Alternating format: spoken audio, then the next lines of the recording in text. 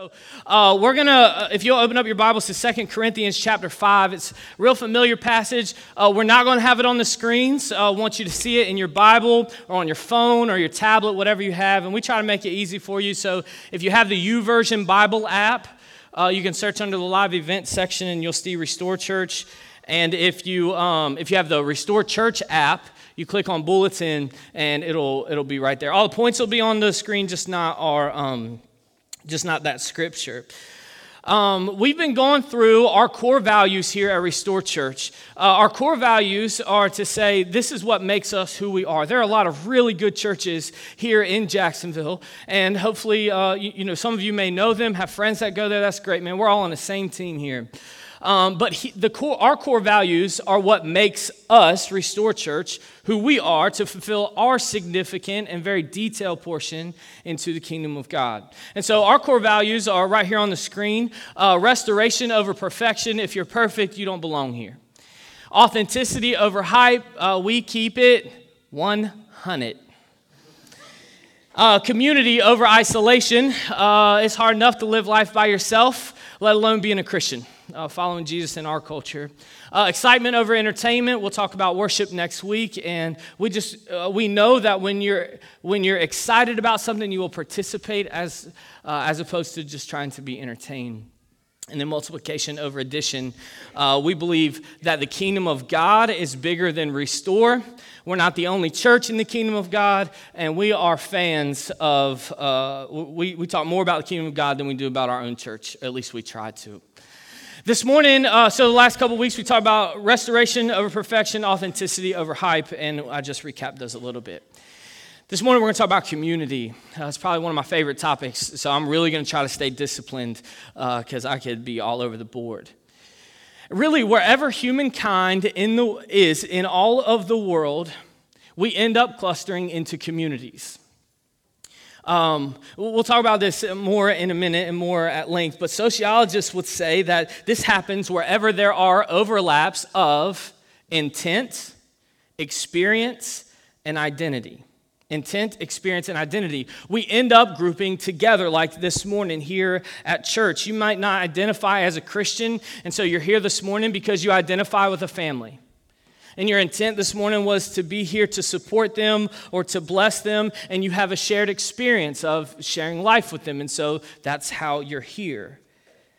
See, we, as Christ followers and Christians, so if you're new to Restore or this is your first time, we have taken the word Christian, our culture has taken the word Christian and just really, it doesn't mean anything.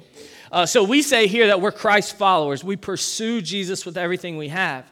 And so we believe and we worship a God that himself has demonstrated community. Actually, we say that he demonstrates communion together. We believe in the doctrine of the Trinity, which is really confusing, and I'm not going to attempt to explain it to you. Remember, discipline. I know it all. I know every detail about it. We just don't have time.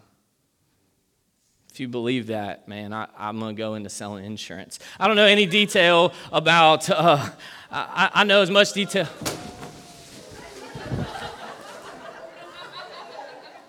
Fight or flight. Sneak up on me, Satan, not today. All right, we believe in it served its purposes for the pictures of your beautiful children, all right? Just, Gary, this is going to be interesting. Challenge, Gary, don't move it. Play the last song without the, oh man, that's good. That's good stuff. Well, we keep it 100.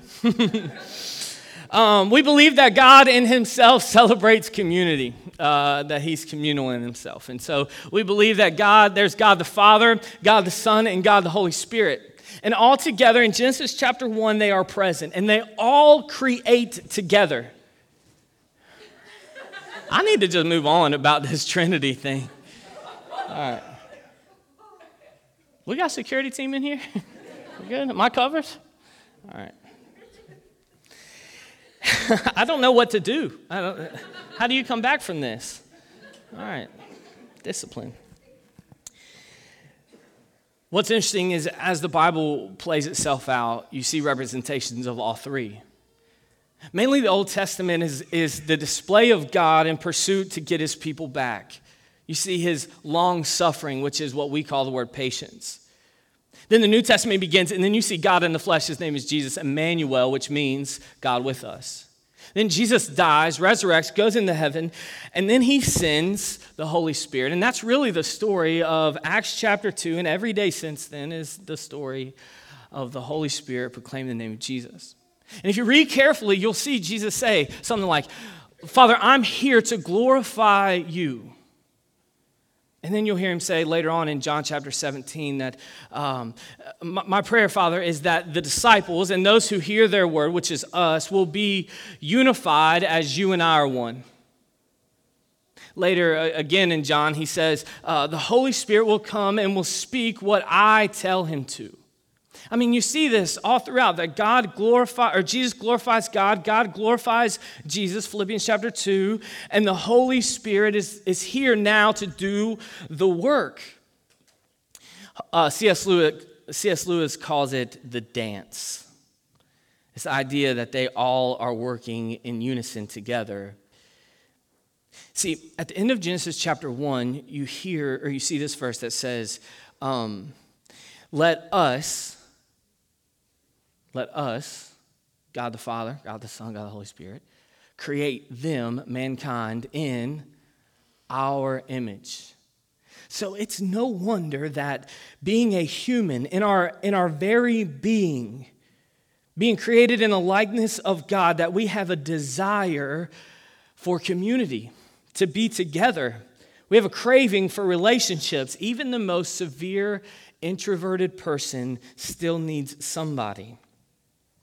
You have God in the beginning of the Bible saying, we're going to create man to look like us, to be like us, to act like us. And God's intent was that we would commune with him. This is not a weird stretch. I'm just trying to fix my microphone. But I have been working out. Thanks for noticing. But then it lasts a whole 22 verses in Genesis chapter 2.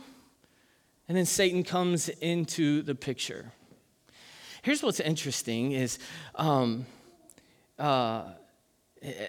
22 verses later, Satan enters, fractures the relationship. He comes into the garden and he says, Adam, what happened? See, what happens is he creates them, and it says that Adam knew his wife. Now, in middle school, you would read that and be like, oh, he's talking about sex. But what he's really meaning is vulnerability. He knows his wife beyond measure. There's nothing to hide. And for 22 verses, it's perfect. Imagine that, being able to be completely open in a relationship and not hiding anything. Satan ruins it all. And then when he comes and confronts Adam, he says, Adam, what happened? Remember what Adam says? It's her fault. It's the woman you gave to me. It's her fault. And the rest of Scripture is a story of redemption, of trying to overcome this failure that happened in Genesis chapter 3. So let's define community together. If we're going to talk about community, we need to define terms so we're all on the same boat. We've got it on the screen for you. This is our working definition of community. Community is an emergent quality. That is to say that community per se by itself does not exist. It's a perceived connection between a group of people based on overlaps of intent, identity, interest, and experience. Best way to think about this is high school. Some of y'all left high school 6 months ago, all right? Yeah, it's the good old days, glory days. All right, cool. The rest of us might look at high school a little bit different. And so if high school makes you cringe a little bit, you're not the only one. But, dude, I would do high school all over again.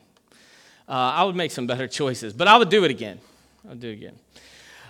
Meaning, kids, I would work hard on my grades. I don't know. Yes, there you go. Parents, I'm trying to help you out, but we can't raise your kids. We're here to supplement and help you love your kids. How about that? There you go. Think about high school and all of its different groups of people, right? You put them all together.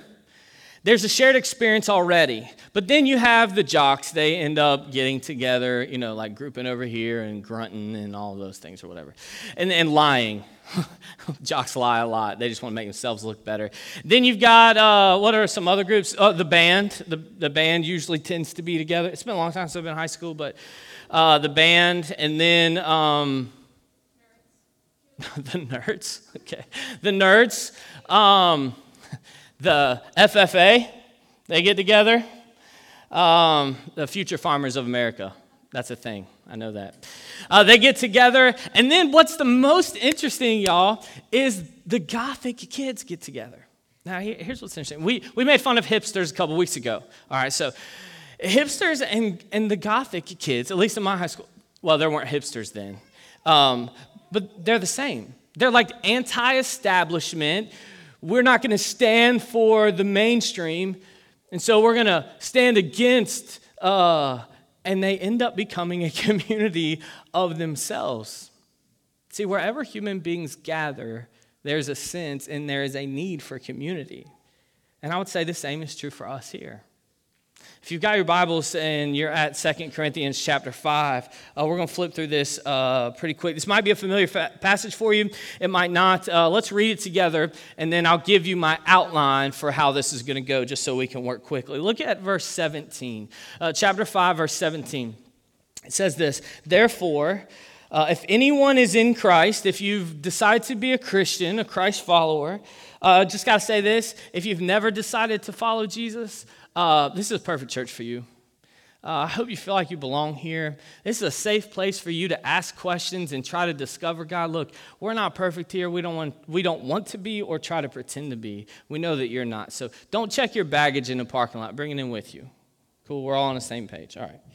So therefore, once you become a Christian, Christ follower, if anyone is in Christ, the new creation has come. The old has gone, the new is here. Amen.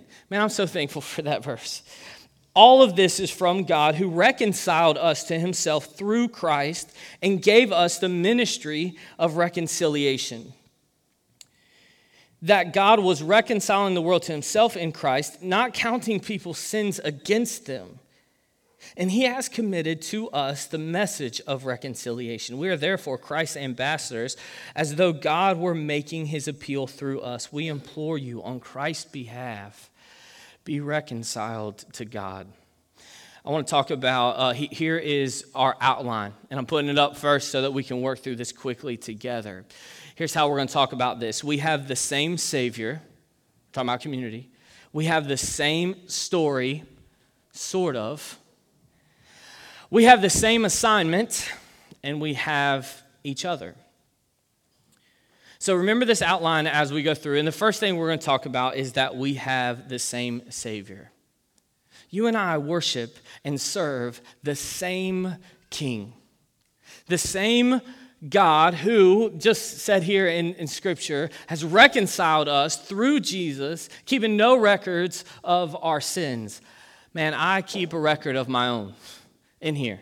Not in a notebook because I don't even want to read them. I keep my own record. But God's like, not me.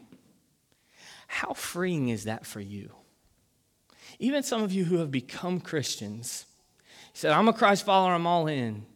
How freeing is that verse for you to hear that God is not keeping a record of your wrongs or of your sins?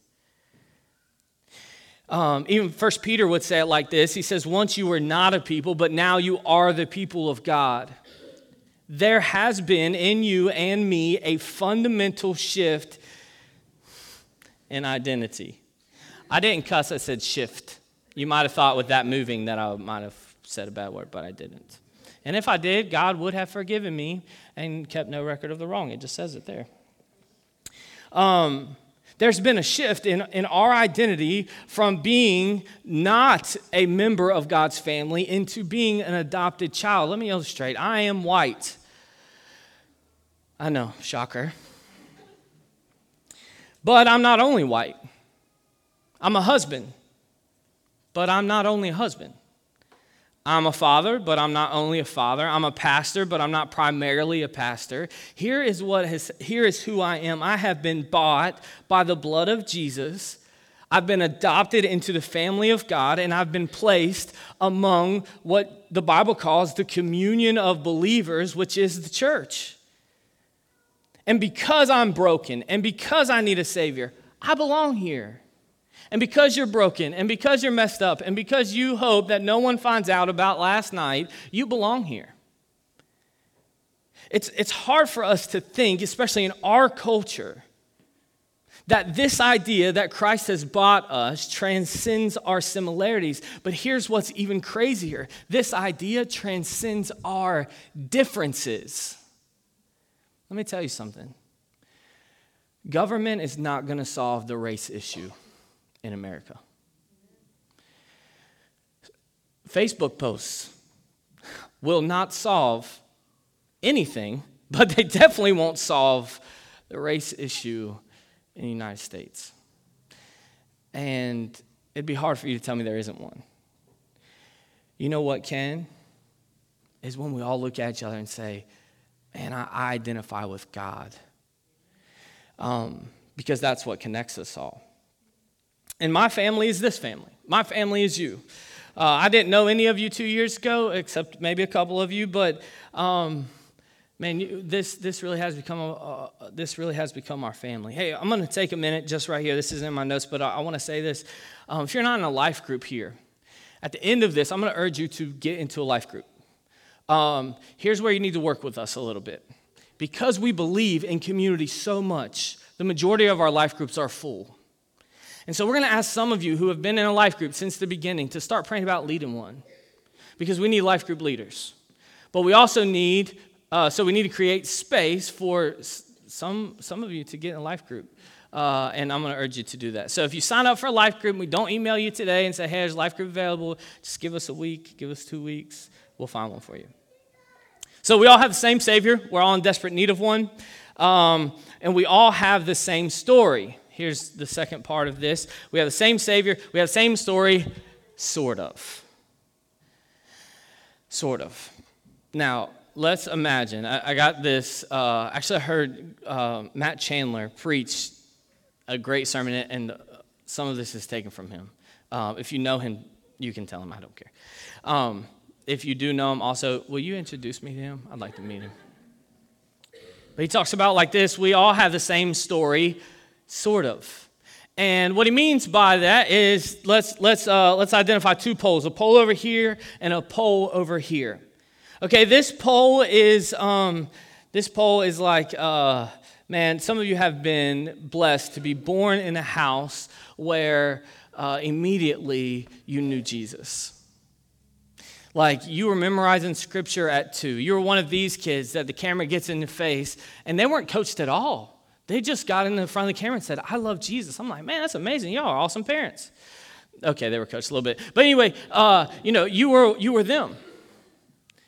And you were like, you were president of the youth group or in the Bible school, or you were teaching Sunday school before you were before you could tie your shoes. You were right there, and man, that's a blessing. But then there's some of you that identify with this pole over here. You have really only seen glimpses of light. You were born into a dark situation, and it's just gotten even darker. Some of you right now in your life don't know which way to turn to find light. It's just all dark.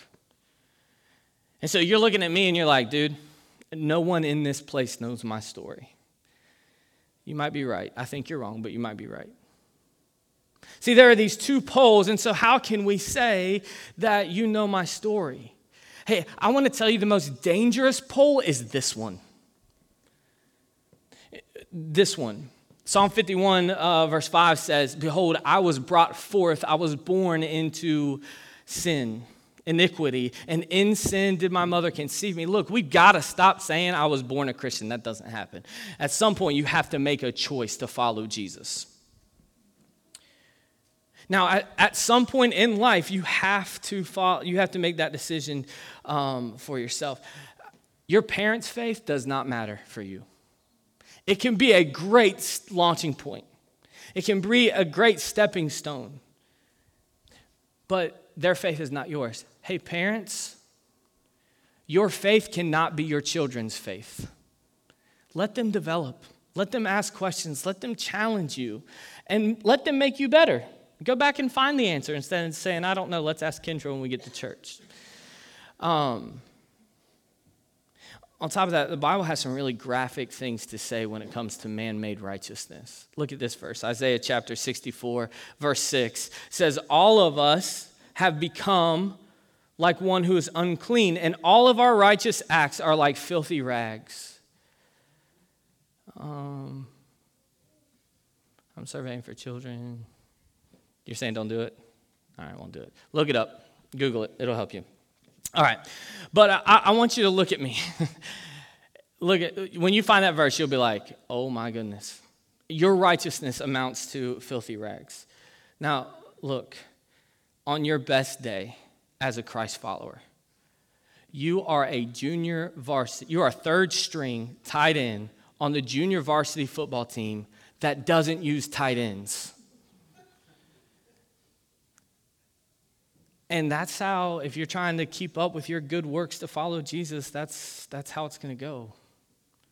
Meanwhile, on the other side, this pole, man, we are so desperate for Jesus. And that's why I say we all fit in this somewhere. We all have the same story, sort of, in that we all need Jesus. We have the same Savior, we have the same story, but we also have the same assignment. I love this. We have built ourselves on this since the very beginning, which was not that long ago. We've been a church for 2 years and 2 weeks. All right, so I think we should measure churches in one of two ways as far as their age. Either dog years, I'm down with that, or how bald the pastor has become. In that case, we are old. I looked at a picture the other week. It was of we dedicated our children the first year we did this at Restore. The only thing I looked at was like, dang, look at all that hair. Man, y'all drive me crazy. No, I'm just kidding. I'm only kidding a little bit. Verse 18. All of this is from God, who through Christ reconciled us to himself and gave us a ministry of reconciliation. Here's a little task for you when you get home.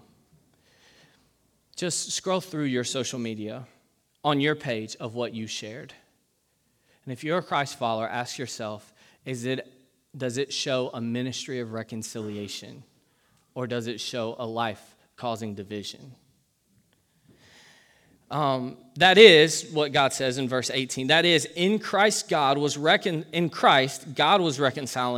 the world to himself, not counting their trespasses against them, and entrusting to us the message of reconciliation. Therefore, we are ambassadors for Christ, God making his appeal through this. I love this because what's happening here is that we have the same Savior, we have the same story, sort of, and God puts together this team in a given place, in a given time, for a certain ministry of reconciliation.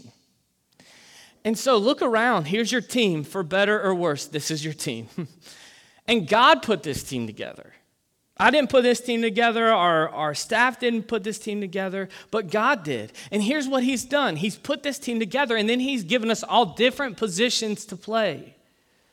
My position is to be the pastor and to lead you and help disciple you and help you become a better follower of Jesus. Your position might be government. Your position might be teacher. Your position might be stay-at-home mom or coach. It might be law or business, education, sales, whatever. But what happens is you've been given that position. Are you playing? Yeah. You've been given that responsibility. In high school, we had T-shirts for our team, and on the back it just said, just do your job. And a beautiful thing about football, there's 1,000 beautiful things about football. Man, make my heart flutter. But if 11 guys, and now ladies, playing high school football, right? Rock on. Okay, cool. If all 11 members do their job, the team functions beautifully. And the same is true for the church. if we all do our job in our domain, the church functions beautifully. Now listen, I want you to really consider this for a moment. God has put you in your position right now where you are to minister to the people that are around you, in your neighborhood, in your work setting. Yes, them also. Wherever you are in your season of life. And so we've been talking about this for a long time. Your job, your neighborhood, the place you live, we see that as your calling, your place. Hey, God's plan for bringing the whole world to come to know him is not pastors. And so I'm just going to say, it's not my job to bring all of Jacksonville to love Jesus. But what is my job is to love the people, to love the families on my T-ball team. My job is to love the people that I interact with at the coffee shop. And my job is to love you. And I'm trying my best to play my role. Sometimes I don't play it well. I'm asking and begging you for the sake of those who live in Jacksonville to play your job, play your role.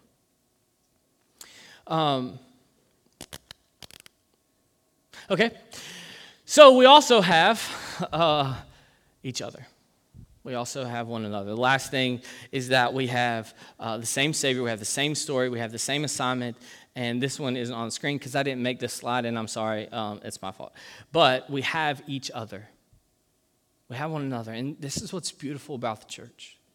There's no other place in our culture or in our world that you would get so many people from so many backgrounds, from so many different areas, with so many different not shared experiences to be in one place at one time. And then God says, all right, you got each other.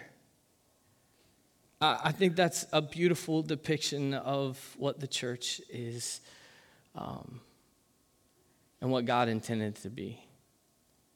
There are 54 in the New Testament. There are 54 one another's. So if you're reading through the scriptures, you'll hear it say, love one another, be gracious to one another, show kindness to one another, forgive one another. And my favorite is this one, outdo one another in honor. I like that because it brings out the competitive nature. You can't outdo me with honor. I'm going to outdo you with honor. Go ahead, make it a game. Let's do it. It'll be fun. God will be proud of us. Unless you're a sore loser, because I will win. And what happens here at Restore is we start to outdo one another, outdoing one another, and we continue to do it in honor, loving one another, serving one another. And we become these things for one another and with one another. At Restore, we don't demand it of people, but we become it for people. Following? We love God, and we would love to see God become famous again in our community. The only way that's going to happen is if we are for Jacksonville, if we are for people, if we are for each other. And when we think about Restore, just like as one small part of the universal church, as the kingdom of God, we see that it's God who's brought us all together at this time, in this season, in this space, in this school, for his glory. And y'all, for better or worse, this is what we got. This is who we are. And according to the Bible, I need you. And you need me. I know. It's tough. You're like, for what? I don't know. We can figure that out later. But I need you, and you need me. So with that, every now and then I'll meet someone who, or I'll talk to you, and you'll say, I'll hear someone say, yeah, I go to Restore. You ever hear someone say that? Yeah, or maybe someone invited you and you say, yeah, what church do you go to? Yeah, I go to Restore. Or maybe you meet someone else and you say, hey, what church do you go to? And they say, we go to this church or that church. And what that really means is when we go, that's where we go. When we go to church, that's where we go. Let me say this. Coming to church and listening to sermons is nowhere in the Bible God's prescription for his people.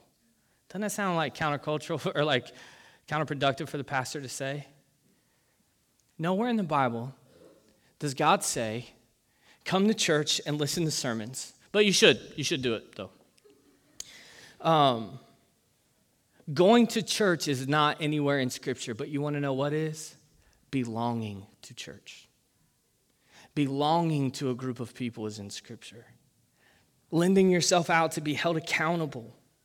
And I know that that's awful to think about because some of you, like it took everything you could to just come today. It took everything you could to get out of your car and walk across the parking lot. And even once you walked across the threshold and you saw that long hallway, you're like, no, I don't think so. There's too many people here. We all have social anxiety, so we're like, I can't do it. And then some weirdo comes up and it's like, welcome to Restore Church. We are so glad you're here. And you're like, how are you that happy?